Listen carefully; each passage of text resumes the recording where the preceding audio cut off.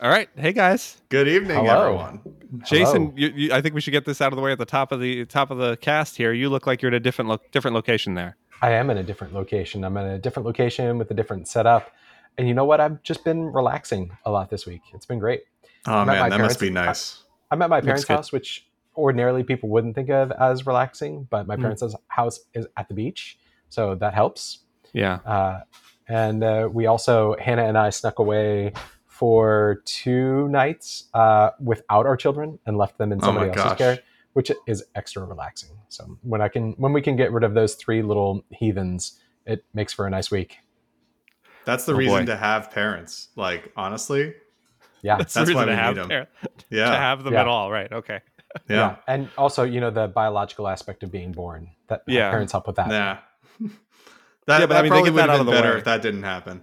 Honestly. Oh, Jake. Oh, Oh, boy. Jake. Come on.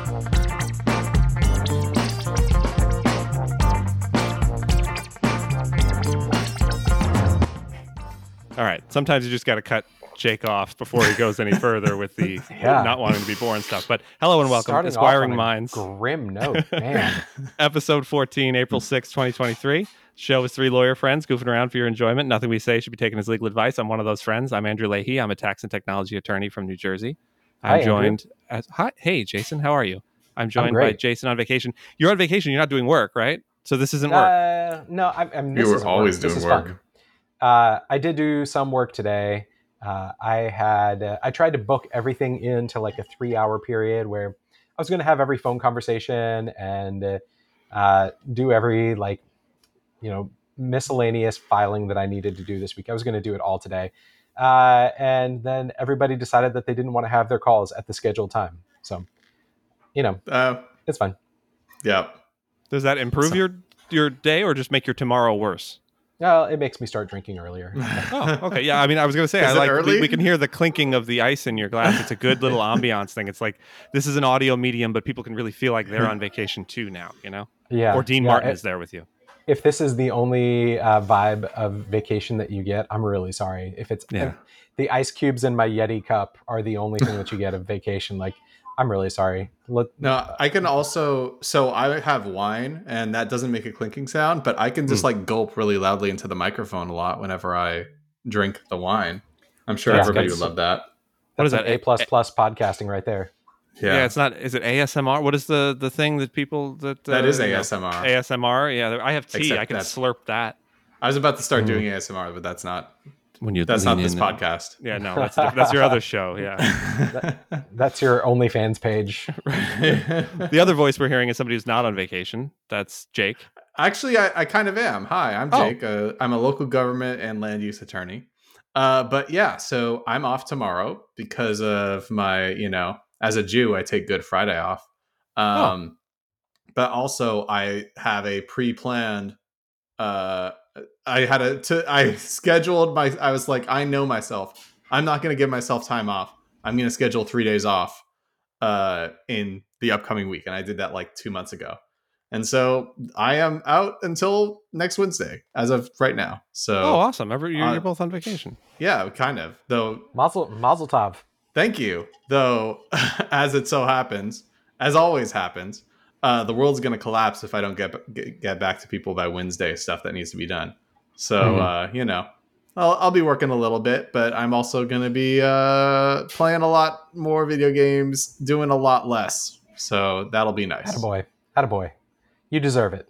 Thank you. Absolutely. And speaking of working a lot, I think we're all looking forward to digging into this sort of mini topic that is is it our first thing we're getting to today? Are we talking about Donald Trump working a lot on getting arrested? Yeah, I guess we'll do that. Yeah. So, I mean, is there anything really to say about, the indictment being unsealed? Did anybody have anything really interesting? I like the tax angle. I've been looking at it, that there might be some sort of state and local or state income tax issue there that's like the underlying felony or whatever. And so there's been a lot of hay made of that. But I don't know. Did you guys find it particularly interesting? I did find it very confirming of my priors in terms of the media just really, really, really wanting something interesting to happen and hyping it up in a huge way. What is actually a pretty boring court procedure. and then nothing happening. Right. And you could tell they're like trying to justify all the time they spent on this thing. And yeah. The will he, won't he stuff. And then even like all the speculation that was like, will he, will DeSantis, I mean, we did it a little bit, but we were mostly joking. Will DeSantis, not refuse to extradite him or whatever? I heard someone make an observation that I thought was great. It would be funny if Trump had baited DeSantis into saying that he wouldn't, extradite him and that this was all bananas and stuff. Just so like in their first debate, Trump can say like, you're a lawless hack. You know what I mean? Like to DeSantis, like you have no respect for the rule of law. I mean, I don't think that's what's going on. That doesn't play well. I don't think. No, I don't think it plays well. But I mean, the whole thing. Like I watched it. I tuned in. I was doing other stuff, but I put on the news and watched it. And they were covering it like it was the O.J. Simpson chase. Like all these shots from outside of Trump Tower and shots from in the Manhattan DA's office and little analyses of like the security guard that didn't hold the door and everything. It was all seemed to be much ado about nothing really. And then no mugshot. I was very disappointed in that. No. Well, it's technically he's charged with like 40 felonies or something. 34. It was not uncommon for people charged with misdemeanors when I was a criminal defense attorney to not get arrested at all if they were charged from far away. They just get a summons and they turn them and they show up in court for their arraignment and that's it. They don't get processed or anything. Right. So, Donald Trump doesn't seem like he's gonna flee. This is pure, this pure personality, armchair psychologist stuff. He seems too ingrained in the America part of his image to ever run away. So like, you don't gotta arrest him. He's not gonna I'm sure he'll be falsifying records all the time. But that's you don't need to keep him locked up to stop him from doing that. This is an interesting case where you find out the political alignments on pretrial detention are kind of warped. You can kind of tell because there's been it's kind of been a joint progressive and some conservative cause of lowering rates of pretrial detention. So when you get arrested, do you stay in jail before trial? Because with cash bond being the predominant method of release, it really sets a different, whether or not you're released before trial is very much based on whether you have money to pay your bail, which, I think isn't a great system. But you've seen people who argued against pretrial detention like that. And also were like, why isn't this guy getting arrested and held in jail? And, I can see justifications for that, but it's been interesting to watch. One fun thing that came out of this, sorry to just move right into another thing, is that did you guys see all the people that had scheduled themselves to get married on the day that Donald Trump had his arraignment? No, because it happened in the same courthouse where people get married. Not like as a celebratory thing. They weren't like, I will marry you the day Trump is indicted. Oh, okay. This was like just happened to be there and he's being trotted through. Oh. Yeah, no, so like there's all these like wedding photos of people, taking having their just married in front of helicopters and like people screaming at them. That's a fun aspect of this. That's apparently one of his in New York City, right? Yeah. You never know what you're going to see. Only in New York. Mm-hmm. That's apparently one of his favorite things to do at Mar-a-Lago too, is like basically crash people's weddings and take pictures and so because every once in a while when he was I don't know if when he was president or maybe just after, like the first, I think it was just after he was out, the first sort of photos you saw of him and he wasn't looking so good. He was like at the buffet line at Mar-a-Lago during somebody's wedding, just like getting eggs or something. Yeah. The other not looking great was there was that one photo of him sitting, with his attorneys in the courtroom. And I can't attribute what channel this was. It might've been CBS News said that in the absence of a mugshot, that photo of him looking sort of grim and a little bit haggard, that was going to be the defining photo of the Trump era or of the 21st century or something. And I haven't seen it reproduced anywhere. It's already, the whole story is already over basically. Yeah. What's more defining than that picture? the AI generated picture of him running from the cops. Oh, absolutely. Those are much better. That's been everywhere. Yeah. And that was moment defining to me.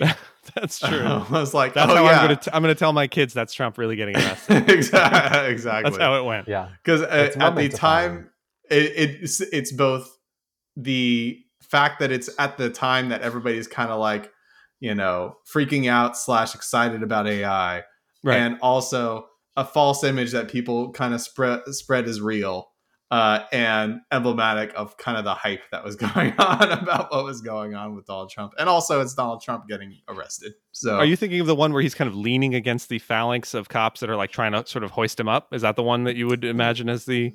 No, I was thinking of the one where he's like running away from cops towards the camera like a 90s action movie. Yeah. VHS cover. I thought you were talking about the one that looks like he's doing a trust fall where the officers are catching him by the arms. As that's a good backwards. One too. Yeah, that's a good competitor for sure. The running is less believable because like I would be interested to know, like, what do you think? What is the more recent thing Trump has done? Run at like a good clip, like really bolted, right? Or like gone up more than say 2 flights of stairs. Like what over under, and then which was the most recent? He does exercise a lot. Golf is an exercise of some kind. Is it though? Is it with a cart? Yeah, I'm tired when I've played 18 holes. Yeah, but you don't know what clip he was running in that AI thing. He could have been galumphing in his run. Oh, that's true. You're right. He could just be doing that, like that thing you do when you're crossing the street and a car is coming and you want to make them think you're moving faster, but you're not. Yeah. Like that kind of, You move your arms quickly and you're moving your body kind of quickly. Mm-hmm. Yeah. But the rest of you is not moving that quickly. Yeah. That's true. That's why the police weren't even trying. They were just kind of like, where's he going? Like, what's he doing? Right. He's going to keel over at the end of the block anyway. He's not getting anywhere. I don't have any real sympathy for anything that Donald Trump went through with his arraignment because he had the option to do it by Zoom. They invited him to do it by Zoom. Right. And so all of this notion that, we were so persecuted, the Marjorie Taylor Greene and George Santos showing up there being persecuted by the people who were banging pots and pans next to them to interfere with them. There's zero sympathy because none of that had to happen. All you had to do was dial into this Zoom call and get arraigned that way. And now you chose the spectacle. And okay, no sympathy.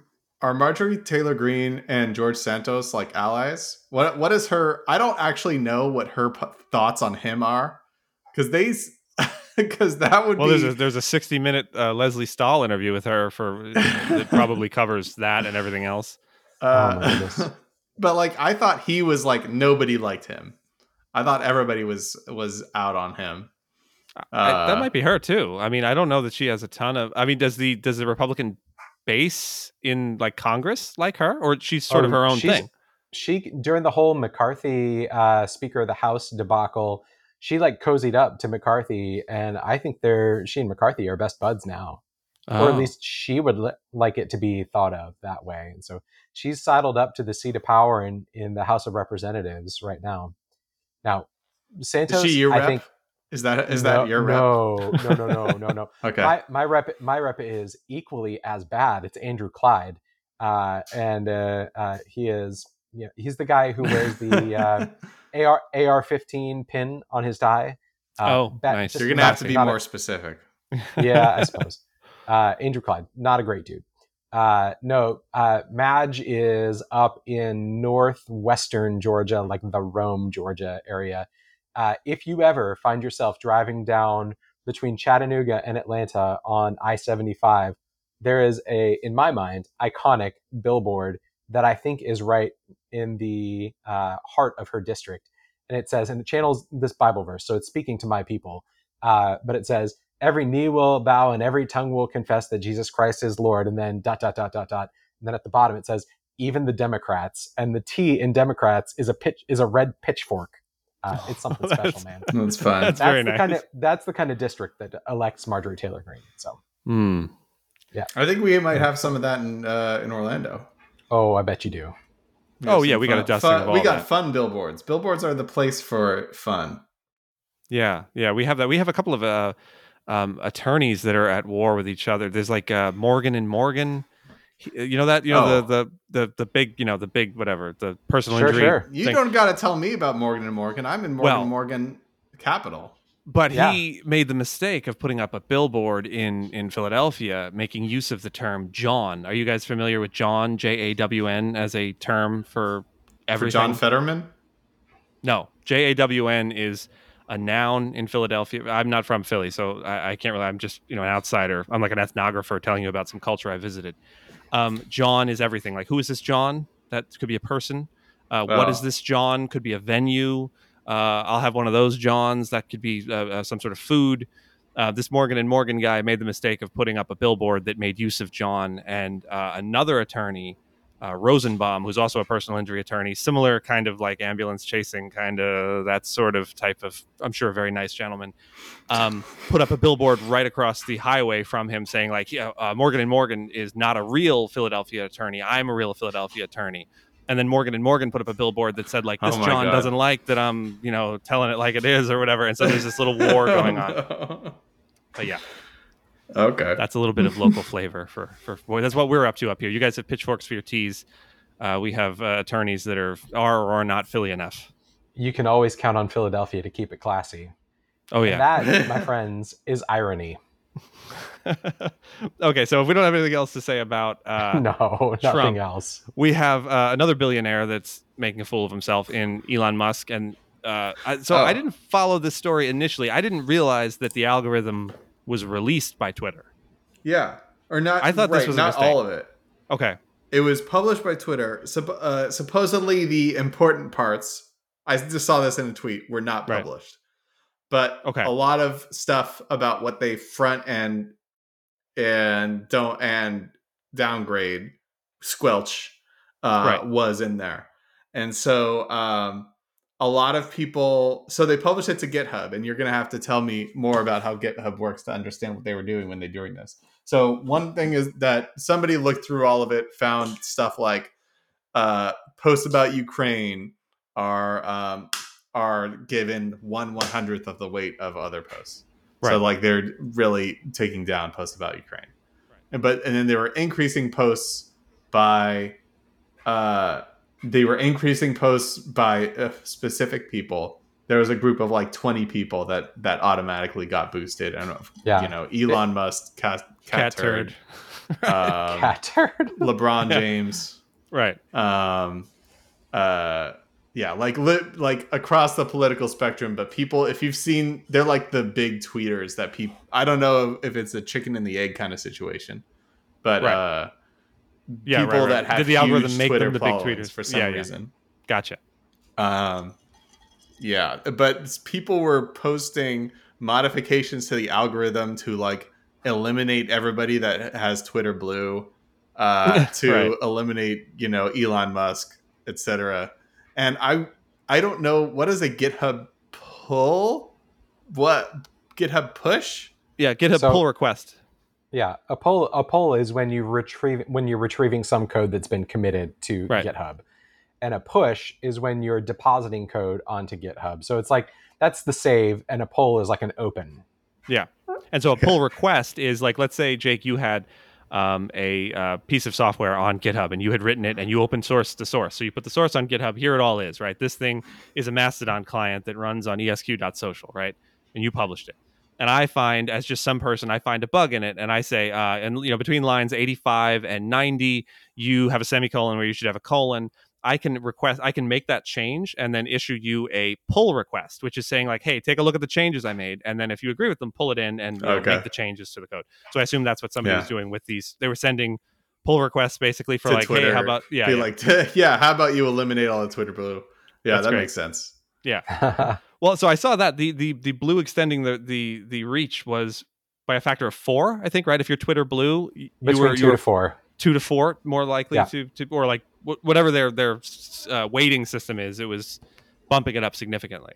Yeah, and this is only I don't know how you pick. Is it 2 or is it 4 or is it 3 or is it 3.5? Like, how do you judge that? Is it because you have had Twitter Blue for longer? That's befuddling, but whatever. It's all. It seems very arbitrary. Like, Facebook, when they like some of their details came out, it was like they clocked anger emoji reactions to statuses as 5 times more important. 5 is such a like they're just making stuff up. Yeah. Like there's no science behind that 5. No. I assume there's some level of zeroing it in. I mean, like again, I'm not countering what you're saying. I agree there's no science, but I assume what they did was at some point they probably had it at 10, and at some point they probably had it at 2, and they found that to be better or worse. Maximizing engagement. Yeah, because I guess if you push it too much and you only show things that people are reacting with anger to, obviously, eventually people go like, I don't like going on Facebook. It does nothing but enrage me. Right. You know what I mean? Right. Yeah. Or only the very worst ideas come to the top. You don't want that. You want like the top, not the top 20% worst, but maybe like the between 20 and 30%, that little 10% worst ideas, right? Just enough that people are going to get angry, but not that they're going to be like, oh my God, this is some sort of hellscape. I think it's easier to like A/B test the anger emoji, the angry reaction and stuff like that than it is to test the Ukraine post stuff where you're like doing topic specific squelching of stuff. That the Ukraine thing might be just straight up like political, like it absolutely is. Yeah, there's no way that they're A/B testing the Ukraine thing. That is just straight up Elon saying, I don't want so much Ukraine on my bird app, now dog app. Dog app. Yeah, thank you. And so it boosted stuff by him, and then the stuff that was a little more pedestrian was like, it was interesting, to the extent that I was ever interested in Twitter.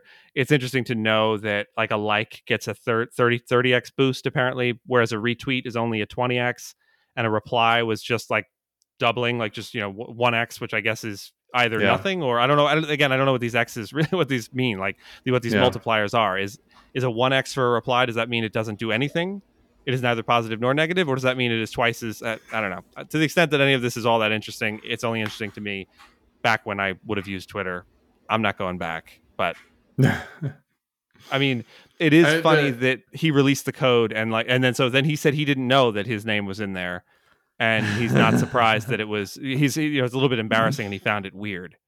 Oh, but, okay. I mean, it's just it's what's going on at Twitter all the time now. Like he's just continually like slipping in dog crap and like rolling around on the ground in it.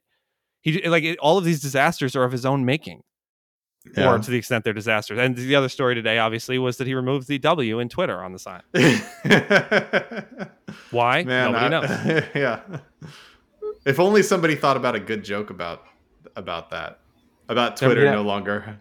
Hold on, let me get my rim shot ready. Jake, can you think of a joke? Hold on. Okay. I can't steal the valor for this. Stolen valor. You were invited to steal the valor. I told you to steal the valor. It's a metaphor for Twitter's complete lack of W these days. Great job. There we go. That's from Brandon. Good job, Brandon. Friend of the podcast, Brandon. Friend of the podcast. Yes. We need a better term than that. It's going to be like podcaster of council or something like that. Yeah, I like that. I don't know. I like that too. We're going to workshop this offline, come up with something really good for next week. Okay. with our of council, Brandon. With of council, Brandon. Yeah, that's right. I don't think we have much to say about Twitter either. You want to move on to the real meaty, juicy, fun story? Yeah. Let's move on because I don't know if I've got a lot to say about this topic, but I have a lot of feeling about this topic. So, even though Andrew, you are ordinarily the introducer of things, no worries. I've got a lot of I got feelings about this. So, Paul Hastings, big law firm, big law firm. They had a meeting that I think, as far as my investigation has disclosed, yes, I did a little bit of homework. I broke the rule. It seems as though there was a meeting, a presentation that was done within the private equity and mergers and acquisitions group at Paul Hastings. I don't know if it was just one office. I don't know if it was like cross office, all of the PE and M&A folks. But there was this PowerPoint presentation that was put together and delivered at this meeting. And there is a slide that has been making a big splash in the legal community. The lawyers read it, the Big Law subreddit. It's been a real spicy week to talk about this. And it lays out a series of non-negotiable expectations. Now, Paul Hastings has come out and said, this wasn't really our idea. This was prepared by an associate, and the views expressed do not reflect the views of the firm or its partners, which is completely unsurprising that they would throw this guy, under the bus. It does read like an associate who's way too into his job, his or her job. Yeah. It reads like a mid-level associate who's like fully indoctrinated. That carries the bag that has Paul Hastings on it and drinks coffee out of a mug that says Paul Hastings. Yeah, you know what I mean. Just like it's like it's a team. You know what I mean. They wear Paul Hastings hats on vacation and stuff like that. Exactly. Yeah. I would say that he's probably like the captain of the Paul Hastings softball team or something like that. Oh, but yeah. You can't have a life to play on a Paul Hastings softball team when you work for Paul Hastings. And this list will tell us about why. Well, I would like to say that is not Jason being a misogynist there by saying he and assuming it's a he. It is absolutely a he. This has Guy written all over it writing this list. Jason's not assuming that a woman can't be in Big Law. He is rightly predicting that the person who makes a list like this is a guy that looks like us. I think this could cut. I can imagine this coming from basically anybody in Big Law. I think the Big Law culture is just universal. That's the predominant thing. Okay, that's like the dominant cultural marker. Okay. Yeah. I when I say guy, I mean it in the Midwestern sense, which neither of you will probably understand. I did this accidentally with some people this week where I said you guys when I meant y'all or the group of you. But you guys is like the Illinois, Indiana way of just saying all y'all. Yeah, that's how it is in California too. Yeah. But California didn't have y'all. Like you guys was our y'all. And also boys is also somehow gender neutral in some circumstances. Really? Okay. Yeah.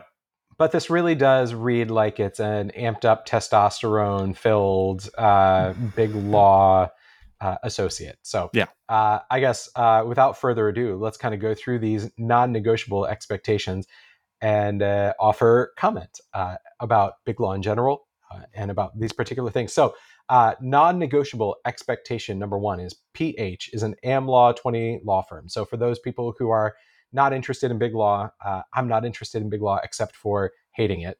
PH is an AmLaw 20 firm. That basically means that it is one of the 20 biggest, most important, highest rated law firms in the United States. AmLaw, American Law 20, top 20 law firm. So PH is an AmLaw 20 law firm. You're in the big leagues, which is a privilege. Act like it. Do you want to stop and talk? Do you want to do like one point by point that this is I think we gotta do point by point for this because I have a fun little quiz show for you guys. Would you like to? I looked this up. Would you like to guess what Paul Hastings' ranking is in the AmLaw 20 list? It's 20. It's 20. It's 20. Okay, so I was gonna say 19. Yeah. Jason got it immediately because it would be too embarrassing to say 20 top 20 if you're 20. But okay, it's exactly 20. Yeah. This conjures. If they were 21st, then it would be the AmLaw 21. Yeah. I have won 11 of my last 12 games. Yes. Oh, okay. That's right. That's you're starting out with a banger because you're like already we're better than everybody else because of our AmLaw ranking. Right. Which is okay. That's and it's a little bit humbling, a little with the you're in the big league, and it's a privilege, right? You're attempting to use the language of the era to kind of convey, look, you folks are in a great position here, and not everyone has this great advantage that to work for Mr. Hastings, and so you should act like it. It's not good. We're not starting well here. Yeah. This is said from a tone of somebody who's has a kind of survivalist mentality where they're like I'm just trying to tell you what you need to survive because it's brutal out there, and it tells you more about their own perspective of the legal field than it does how the legal field actually is. I've gotten plenty of survivalists nobody will care about you unless you'll answer the phone at 3 a.m. And Right. the truth is, they will deal with it if you don't answer the phone at 3. I'm jumping ahead, but anyway, My favorite Yeah. is also those people. The survivalist thing you're talking about is they'll tell you these things that you know only happen to them. So it'll be like, listen, the first time you give an assignment to a partner, he's gonna ball it up, he's gonna throw it in your face, and you're gonna cry like a baby. Okay. Yeah. So and that's just how it is because we're Paul Hastings. And no, I think that I believe you that was your experience. I'm not sure that that's everyone's experience, but yes, survivalist. Okay, so that's 1. We're ready for 2. Yeah, let's go for it. Number 2, we are in the business of client service. Client service is bold and underlined, although I don't know who underlines things anymore in 2023. You are the concierge at the Four Seasons, a waiter at Alinea. Alinea is a restaurant. I looked it up. The client always comes first and is always right. If a client wants a mountain moved, we move it, no questions. There's a sub point, but we'll stop right there. So you are the concierge at the Four Seasons. Mm-hmm. I imagine that you all know this. The Four Seasons is one of those like bend over backwards to wow the visitor there. Or it's Four Seasons total landscaping, and it's Rudy Giuliani with shoe polish running down the side of his head. It's one or the other. But I think they're probably referring to the hotel. I will concede that here they're probably referring to the hotel. Based on the Alinea reference, which is one of the most fancy restaurants in the world. Chicago, I think, right? Yes, Chicago. Yes. I didn't Google that. You Googled that. Yeah. It's very famous. The head chef for a long time got tongue cancer. Anyway. Oh no. Yeah. It's not often you hear about tongue cancer. No. Yeah. This point was actually the most offensive to me. Okay. Because it's wrong. Because that's not how I think a good attorney, client, boss, underling relationship goes. Right. Like that's no questions. You move the mountain, no questions. Yeah, you move the mountain, no questions. You don't think. Well, like that's why are you hiring me if I'm not supposed to think? Like that's kind of well, it belies what you're saying. The person saying this is they're in a slightly elevated position, so they're saying, you don't think. I am the thinker. You're nothing.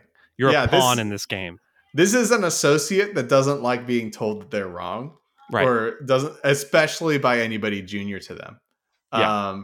And I bet that's the way they've been treated before. Because some of my best relationships with clients were ones where I got a deeper relationship with them because I started saying like, I'm not sure this is a good idea because blank, blank, blank. I'll help you with it. But, giving them feedback, a lot of people really want guidance or want at least some, if they've hired you, they want you to think and they want your thoughts on it.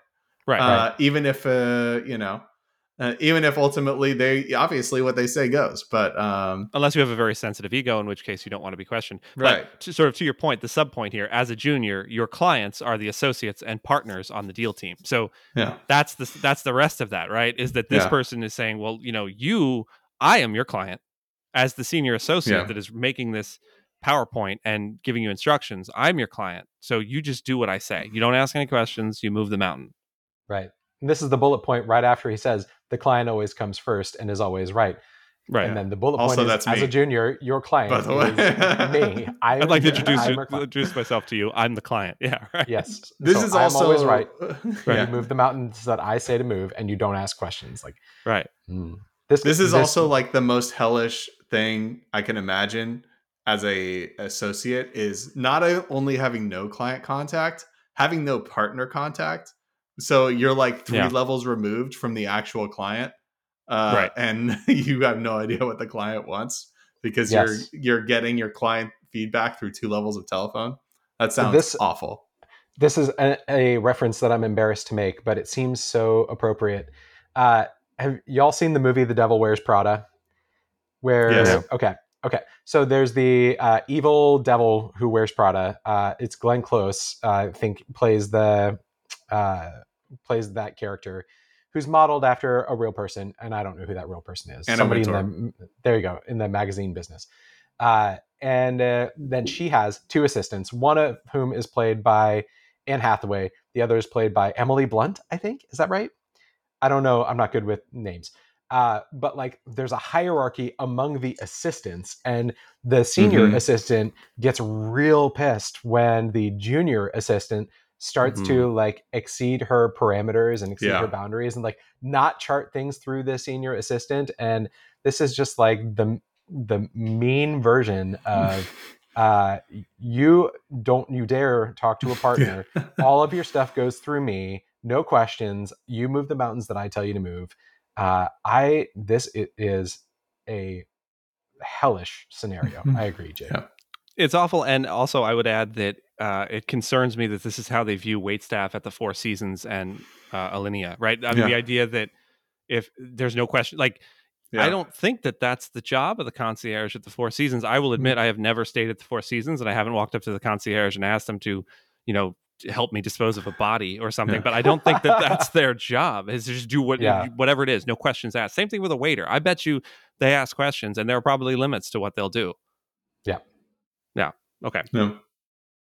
Number 3, Jason? Number 3, this is bold and underlined again. You are online 24/7. Online is in quotes. I don't know why.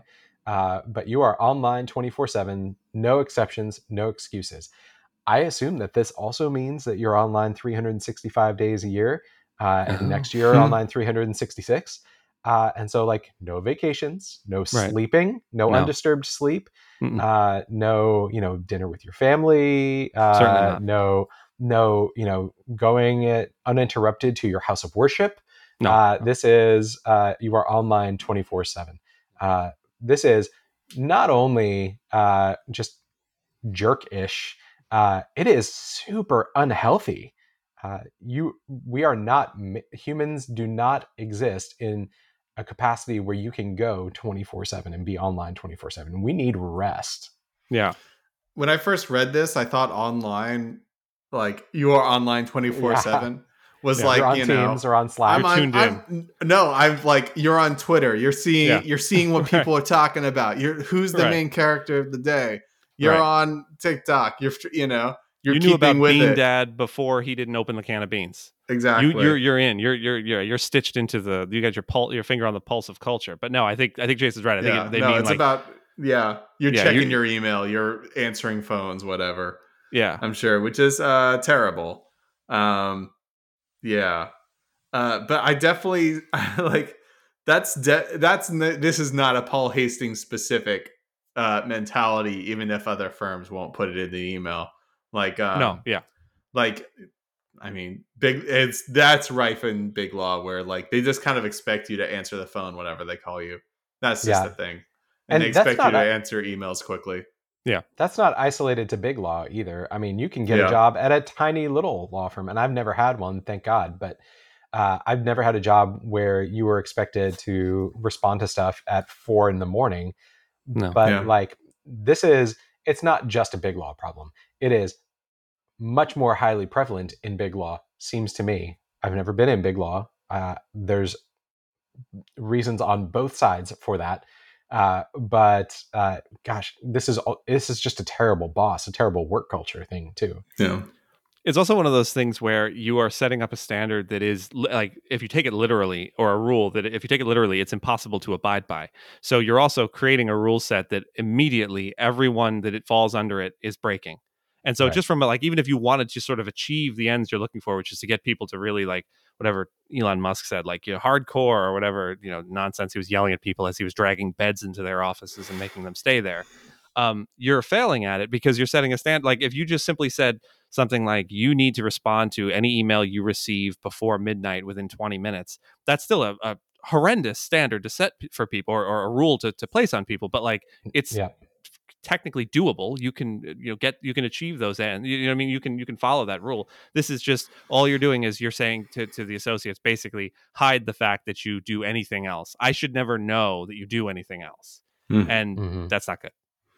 Yeah. No. It would drive people. I talk to big law partners who have better policies than this, and they still can't keep their associates because of burnout. So people are just burning out like crazy these days. Yeah. And this is it. Number four, timeliness / quality. Clients expect everything to be done perfectly and delivered yesterday. sometimes you just do things, you just demand things that are literally not possible. Yeah. I mean, Yes. this is a hyperbole, and I think probably this is the first time that I can say that I genuinely believe this is hyperbole, because I think the online 24/7 thing is probably intended and Yeah. truthful. But obviously, you can't have things delivered yesterday Right. when they articulate them today. But clients expect everything to be done perfectly and delivered yesterday. You know what? I don't think that this point is as offensive. They want it done very well, and they want it done now. And I think there was a point made in here or somewhere in the content that I read about this that said when you're paying a junior associate $850 an hour for their work, I'm probably inclined to expect that to be pretty darn good and pretty darn prompt. Well, that's 0.5. Oh, That's is it? Oh, well, look at me jumping ahead now. Yeah. Yes, but I would agree with that. For the only that, remember, clients have been defined now as being the senior associates as yes, well. So the true. clients that are Yeah. demanding perfect yesterday, that's me who wrote this PowerPoint. Hi, I'm the client. Yes. So that bothers me a little bit. And the thing is, there's nobody. It takes time to perfectly write an email. There's no such thing as like you are trading off perfectness with promptness anytime you're doing it. There's no way around that. Right. You should be good as a person making a lot of money per hour. You should be very good at your job, and definitely some people can almost never produce something perfectly, and some people can never be prompt. So you should be on the better end of that. I think the offensive thing about this point is that it's not really saying anything more profound other than be good at your job. Because it's not that's a trade-off. You're saying they want both X and Y when you're trading off X to get Y. You're not helping me figure out which one you want. Well, the other thing is the clients. I mean, let's drop the part where the clients are the senior associates and make the clients actually outside clients. Yes. Who interfaces with the clients? It's the partners. If their expectations are unreasonable, and I'm a junior associate and you're a senior associate or you're a partner, that's up to you to manage those clients' expectations to something that's possible to get done. Like, don't come and tell me. Like, that's why you, senior associate, or you, partner, get paid what you get paid. Go deal with the clients and tell them, yeah, sorry, we can't get this done in this amount of work you want done in a weekend. We can't get that done. So it's a little bit of like offloading to, well, the clients have these demands of us. Okay, but you are telling them that that's acceptable. Right. Yeah, the clients expect thing might save this because clients often expect the impossible, right? Which is, you just deal with it as it comes. But it's not very you're basically just saying clients have unreasonable expectations, which is true. Yeah. But also, you're a client under this rubric, and you should be reasonable with your expectations. So the client wants a mountain moved, we move it, and we ask no questions about it because someone's paying you $850 per hour or more to move it. So 0.5. They're paying you a lot of money. Think about that in everything that you do. All communications and work product need to be prompt, professional, polished. Hey, you know what? Communications and work product should be prompt, professional, and polished. Yeah. That's probably true across the board. I think that's. I don't mind this prompt. What does prompt mean? Prompt, I think most reasonable lawyers understand that to mean prompt is probably within 24 hours. Professional means you're not acting like a child, and polished means that you're articulating yourself well. I think those are reasonable expectations, especially when you're making that much money. Yeah. So let's cut the rest. Let's move 5 to number 1, and we got the first one that we would keep on this PowerPoint, probably. Right? Yeah. That's fair. Yes. And I think, I don't know if every state does this, but in Indiana, when I first passed the bar, you have to take this applied professionalism course where they do a special thing for newly minted lawyers. It's the first CLE you have to take. And this is basically what they talk about. The judges say, somebody comes in from the disciplinary commission and says, the 2 most common reasons that I see lawyers getting disciplined are stealing clients' money and not communicating with their clients. So don't steal your clients' money and communicate with your clients. Great. Yeah. Fair enough. We can keep this one. Congratulations, Chicago Paul Hastings, mid-level associate. You're 1 for 5 so far. Yeah. They eventually you can have unprofessional emails. Eventually, once you have that rapport with the client, you can send them Naruto gifts, and that's okay. But you gotta Don't do that it right at the takes a start. while. Yeah. Yes.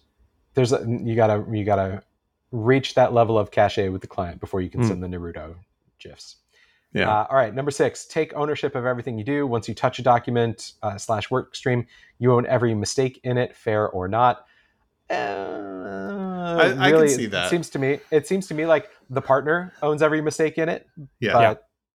But Occasionally we've, in like there's like a three person regular litigation team in my firm.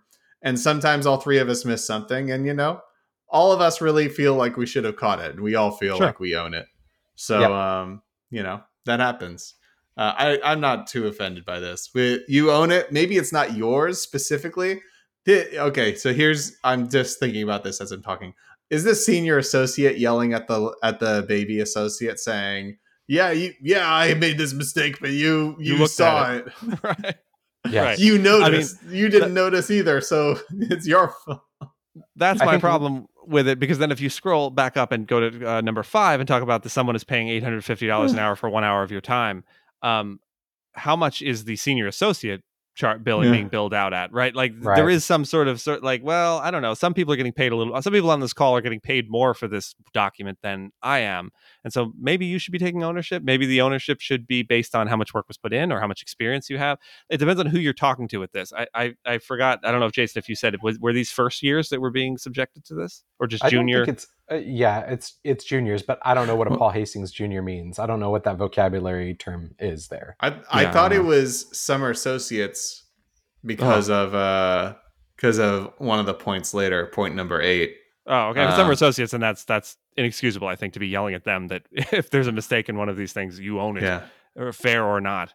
But that's solely based on. So jumping, not going to do all of number 8, but the last 4 words are "talk to your classmates." Oh, okay, gotcha. Yeah. So that's why I thought it was summer associates. Yeah, culturally, I don't know what that means, classmates in that context, but take ownership of everything you do. Once you touch a document work stream, you own every mistake in it. Like, basically, this is you're going to be scapegoated by the partners and by the senior associates. So be ready for it, and take your medicine and like it. Be comfortable under the bus. Yes. As advice to not blame shift, I love it. Don't after a mistake is discovered, don't start pointing fingers. It's not helpful. A lot of this is based on context. Like I hate a lot of this because it's in a PowerPoint being presented the way it is. If this is one associate pulling a new associate aside and just saying, like, sort of quietly saying, like, listen, I don't know if you want to stay here long term, but if you do, here's the things you have to do. Then a lot of these are not that bad. Like, even down to like the client's expecting everything to be done perfectly. That can be framed in a way and told to somebody in a way that's like, I'm not defending this. I'm just telling you, I have been chewed out for, taking 25 hours to get back to somebody on something. If you don't want that to happen to you, here's some advice. But this being thrown up on a PowerPoint and shown to summer associates is a little different. Maybe it's unfair, but I definitely get a big Alec Baldwin in Glenn Ross vibe from this person wishes they were that cool. Coffees for closers only. Yeah, coffees for closers. All right, moving on to number 7. WFH, work from home, is a luxury. Don't take advantage of it. Okay. Buy a full home setup, 2 monitors, docking station, keyboard, mouse, and a working phone. Oddly prescriptive. Or come into the office. No poor connections, no excuses. See number 3 and number 5. You know what? Aside from the heavy-handedness, I'm fine with that. Work from home is a lot. Why doesn't Paul Hastings buy their lawyers this stuff? They're billing them out for $850 an hour. Yeah, that's my question. Yeah, I mean, during COVID, I had friends that were in big law, and they had to purchase all their stuff down to like phones, like Ethernet phones and stuff. Did they get reimbursed? No. Wow. It's very strange. I don't know. It's a very weird. It's like these things are set up. There are these tracks for expensing things like parking and dinner and stuff like that. And then there are ones that just haven't been considered, and they don't seem to be willing to, like, as times change, they're just not interested in, Yeah. making changes. So it could just be something like that. I still think it's sort of inexcusable, more or less. I mean, Yeah. I mean, if you're going to have people working from home, it just seems like an extension of office expenses. I wasn't going to try to make my office pay for my, 2070 Super at home, right. build a PC. But if I wouldn't think it would be that ridiculous to have them pay for a docking station for me to work from home. I mean, especially when you think about like Ethernet phones and things like that, I don't know that I would know. I mean, everybody on this call are reasonably technically savvy. I don't know that I would know what sort of phone to go purchase to just suddenly be able to connect to my work, line or whatever. So even just from a sort of practical standpoint, you would think that this would be something that would be provided, but I guess not. Yeah. Yeah. The other thing is, this senior says specifically, see number 3 and number 5, where it says number 3 is, you are online 24/7.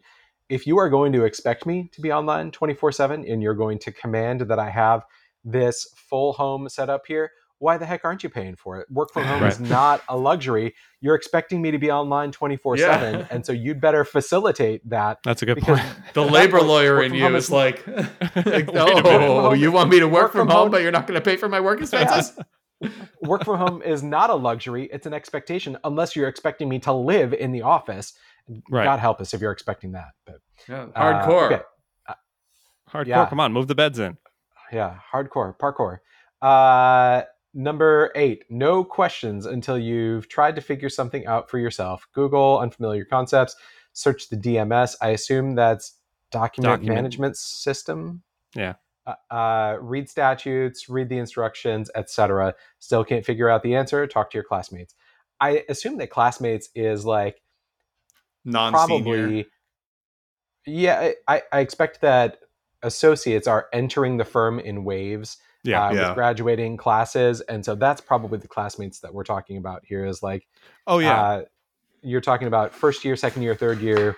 But like this one is not bothersome aside from the heavy-handedness. Google unfamiliar concept. Definitely do that.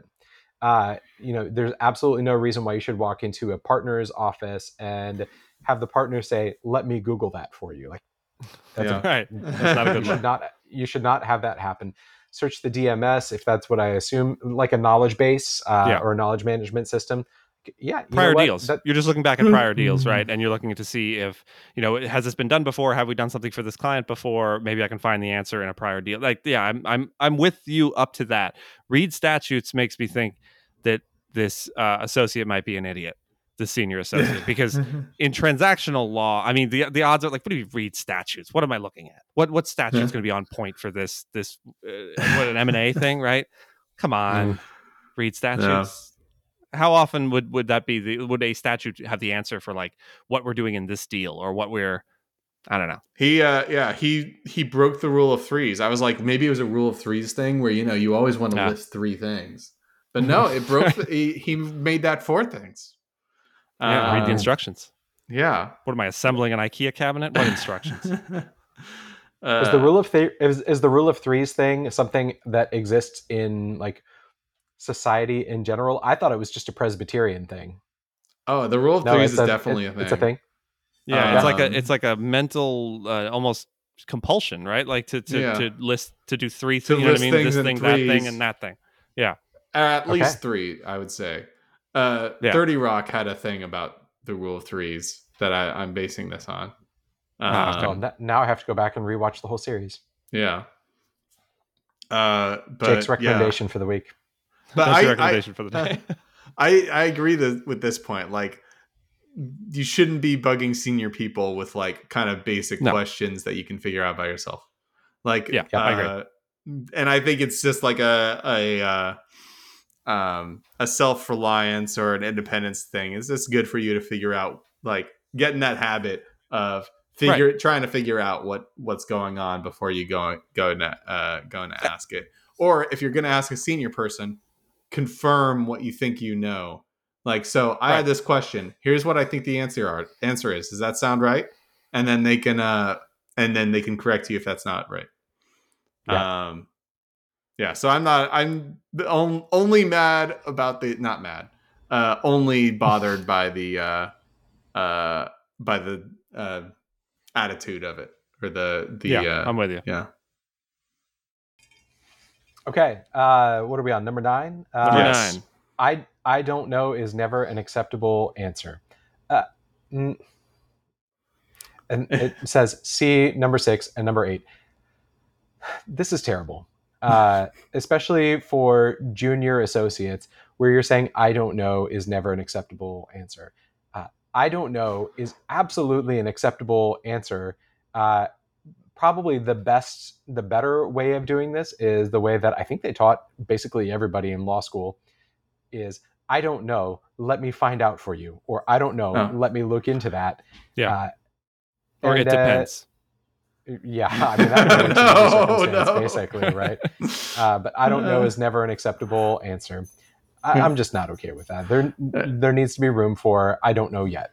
I'm going to be the defender of this one, I think. Okay, go for it. Which is, this is something that happened with at my current firm. It's not that you can't not know, because obviously you cannot know things and you don't have to hide that. But if you're getting answered, I guess this is a little bit of a different situation. It depends on the context, but like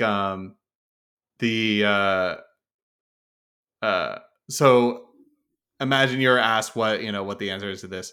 You can say, I'm not sure, but here's what I think it is. I can confirm that. I can look that up for you. But here's what my common sense would say. My understanding of this area of law would make me think is the answer, or my understanding of this company or this person would make me think is the answer. So you can at least have like a baseline of what they think the answer is. Yeah, it shouldn't be your final answer, but I to Jason's point, like I think that it can still be. I mean, it shouldn't be your final answer in a vacuum, just the phrase "I don't know" and then nothing more. But I think you could still conclude you don't know. I mean, you could still you could do all the research. You can have basically what the answer is, and the answer could be like, "Yeah, I'm not sure. Here's the 2 ways it could go, or here's the 2 things we could do, and I don't know which is right." And this is a matter of first impression, or something of that kind. Like, foreclosing that entirely to me is just basically saying, I'm not interested in hearing you say I don't know. So pull a chat GPT on us and just be confident in everything you say. Like, you know what I mean? Like, just whatever you're going to say it confidently, and don't ever tell us you're uncertain. I want certainty turned way down on the AI that is this junior associate.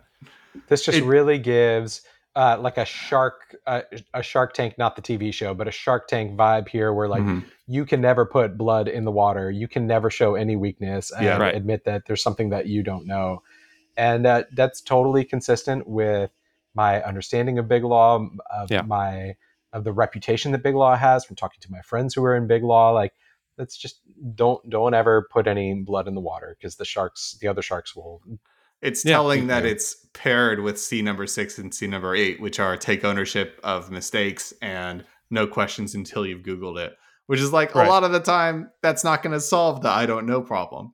So and it's not a mistake. So not to be a downer with the blood in the water thing, but like those sorts of things have like trickle down or ripple effects in terms of if you don't feel comfortable saying to somebody you don't know, there's other things you may not feel comfortable saying. You may not feel comfortable saying you feel as though you are burning out, or you are not in a good place mentally, or you need a break or something, right? And this might be a felony, or this might be a felony. Yeah, this all and from a sort of self-preservation perspective, from the senior associates, maybe less senior associates, but partners as well. You don't really want. I'm going to very cautiously make this reference. I'm going to reference Hitler, but in a bad light, it'll be fine. You don't want to be Hitler, where none of your generals are willing to wake you up and say D-Day is happening and it's not going to go well for us. We need to do something, because they're all afraid of what he's going to say. right? You don't want, it doesn't work out well for him either. I don't want to spoil the end of World War II for you, but it's not good. He gets married, but then the last few minutes are not good for him. So you don't want to be the partner that like no one will come and tell you to Jason's point, like, yeah, this is a felony, or this is not the way to do this, or whatever. So even if just from a self-preservation standpoint for the senior associate or whoever that is, showing this, not a good idea, not a good general rule. Let people say they don't know, let them be honest about what's going on with them, etc. There's there's an article recently about like a consulting group that goes to businesses to test the health of their organization, and one of the ways they test the health of the organization is how willing the how much the upper management fraternizes with the staff, and how willing the staff are to go to the upper management with problems, because if they aren't willing to go to upper management with problems, then it is very prime for organizational collapse. So that's kind of the situation here is shut up if you don't like hide your problems, kid. Hide your problems, kid, or you're gonna get eaten up out there.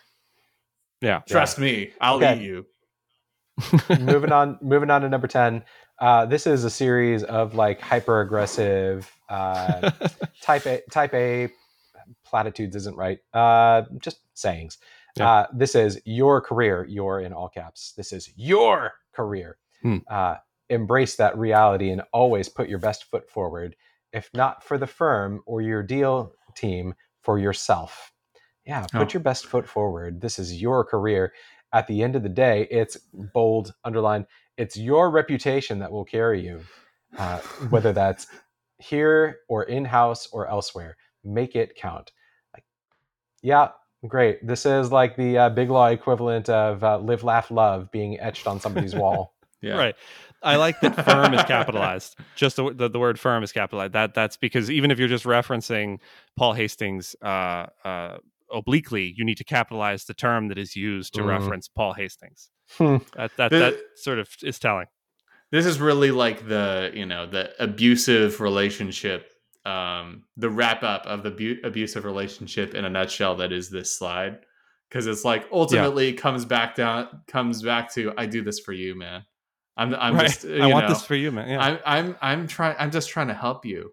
When I am but a shepherd. Telling I am you just to shut trying up to and don't think and answer my phone whenever I call you, even if it's 3 a.m. I'm just trying to help you, man. It also has a little bit of the sort of middle school permanent record thing. Do you remember? I mean, I don't know if that was common where you guys were. Oh, yeah. The idea that everything was going on your permanent record, right? From like 6th grade. That's it, right? After elementary school, everything goes on your permanent. Any children listening to this, I can't imagine why you'd be listening. I'll tell you now, though, there's no permanent record. Oh my god! And you're gonna corrupt the kids. It's your reputation that will carry you. No, it isn't. I mean, if you do Paul Hastings and you spend 5 years there, you're going to go someplace else on the strength of those 5 years and that being on your resume. That's it. It's not your reputation, really. I mean, if you're really like just absolutely egregious in your behavior, then sure, maybe that your reputation it can be your undoing for sure. But I don't think it's going to carry you if you just keep your head down and you manage to just keep your job for a certain amount of time. The world will be your oyster to the extent that's what you want.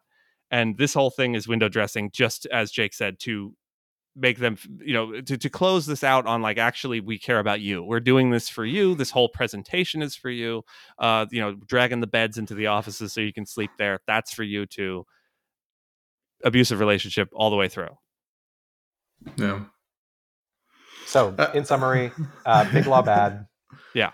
Big Law bad. I mean, like any hardworking, any law firm that tries to convince you that working you to death and having no life outside of the law firm is what's best for you. They're just doing it for you. Right. Or whatever else. I mean, it's startup culture. Yeah. Like I'm sure you guys see it if you go on LinkedIn. LinkedIn is just replete with this sort of basically hustle repackaged hustle culture, this sort of version of this. It's other versions Rise of this. Rise and grind, baby. Yeah. I like the ones that are the fake ones where it's like, I missed my kids. Have you seen all those like sort of at the end it goes, who are you? You're not my father or whatever. There's a whole bunch of different, I think this is a sort of distinctly American thing. I mean, I'm sure it's been exported elsewhere, but my understanding is that like this working yourself to death thing in these sorts of jobs, these white collar jobs, is something that sort of came about here and sort of is most well exemplified here. And yeah, it's certainly not limited here in Japan, maybe. Yeah. Germany, in Germany, maybe Russia, all the Axis powers. Yeah. Oh my God. Italy. Okay, so I don't think of it. Never mind. Italy. That doesn't sound right. I don't know. No. What stereotypes can we think of? Anyway. I don't know, but let's stop with the stereotypes and move into follow-up. Jake, do you have anything to share with us about Reedy Creek? Just that. So after, so last week we covered the development agreement and the restrictive covenants that Disney got in place before the Reedy Creek got taken over, and the press that ended up coming out when the district realized that this had happened. The governor has asked for a criminal investigation, and the attorney general has asked for and has started investigating. I have no idea what they are investigating. They seem to be. Well, I have an idea, but it's not. There isn't a lot of law that supports it, even invalidating the agreements, which is that it was somehow self-dealing, or Disney. They mentioned we need to find out how involved Disney was in these decisions. And the answer was Disney was extremely involved because they were the other party to the contract. So they had to be extremely involved. But we'll see. We'll see how that goes. If the procedural stuff with those contracts was messed up, then hey, that might be a reason to invalidate them. But I'm betting Disney had its ducks in a row when it came to that. I did put out. It sounds like we might be needing your continued expertise then for some time forward. You'll still have a Disney Reedy Creek expert job for a little while longer as this develops, right? Yes, apparently. Okay, good. Good. So I put out another piece on Bloomberg Tax. It's just basically the same breakdown from last week, but in written form for people who don't read our podcast, don't listen to our podcast. Get the Jake read down. It if you like. The audio Jake down. Good deal. We'll put it in our show notes. I'm adding it right now so I don't forget. Yeah. The Trump indictment, the Paul Hastings things, those were hot Jakes. And the Reedy Creek thing was the Jake down. All right. I think that's it for follow-up, right? Yeah. In terms of what's going on, I don't have anything really this week. My what's going on is I'm going to let you guys go quick so that Jason can get back to his vacation. Well, you can both get back to your vacations. My new working vacation. So what's going on with you guys? I'm still playing Resident Evil 4. It's still really good. I don't know. Can I do that 3 weeks in a row? That seems like cheating, but it's very good. I think so. I'm going to get it now. Now that you've done it 3 weeks in a row, I'll buy it. Fine. Okay, I'll do it. My what's going on is I'm on vacation. It's great. I strongly recommend taking a vacation. You recommend a beach? Yeah. What beach are you at? Or where in general? Well, OPSEC, he can't. Don't. Yeah, I know you don't. I'm gonna They'll come for you. I'm gonna control OPSEC a little bit here, but it is a coastal Carolina and Georgia beach, so it's barrier island beaches. Okay. You end up with these. I think it feels different than a Florida beach because the beach is long and it goes on forever. When the tide is low, it can be like 150 yards to get out to the water from where you set up your chairs at high tide. It's just like vegetation and wildlife and a quiet, slow life here while you're on vacation. None of the kitschy, like Panama City Beach type stuff. There are no airbrushed t-shirts. It's just nice and quiet and serene. Strong recommend. Very cool.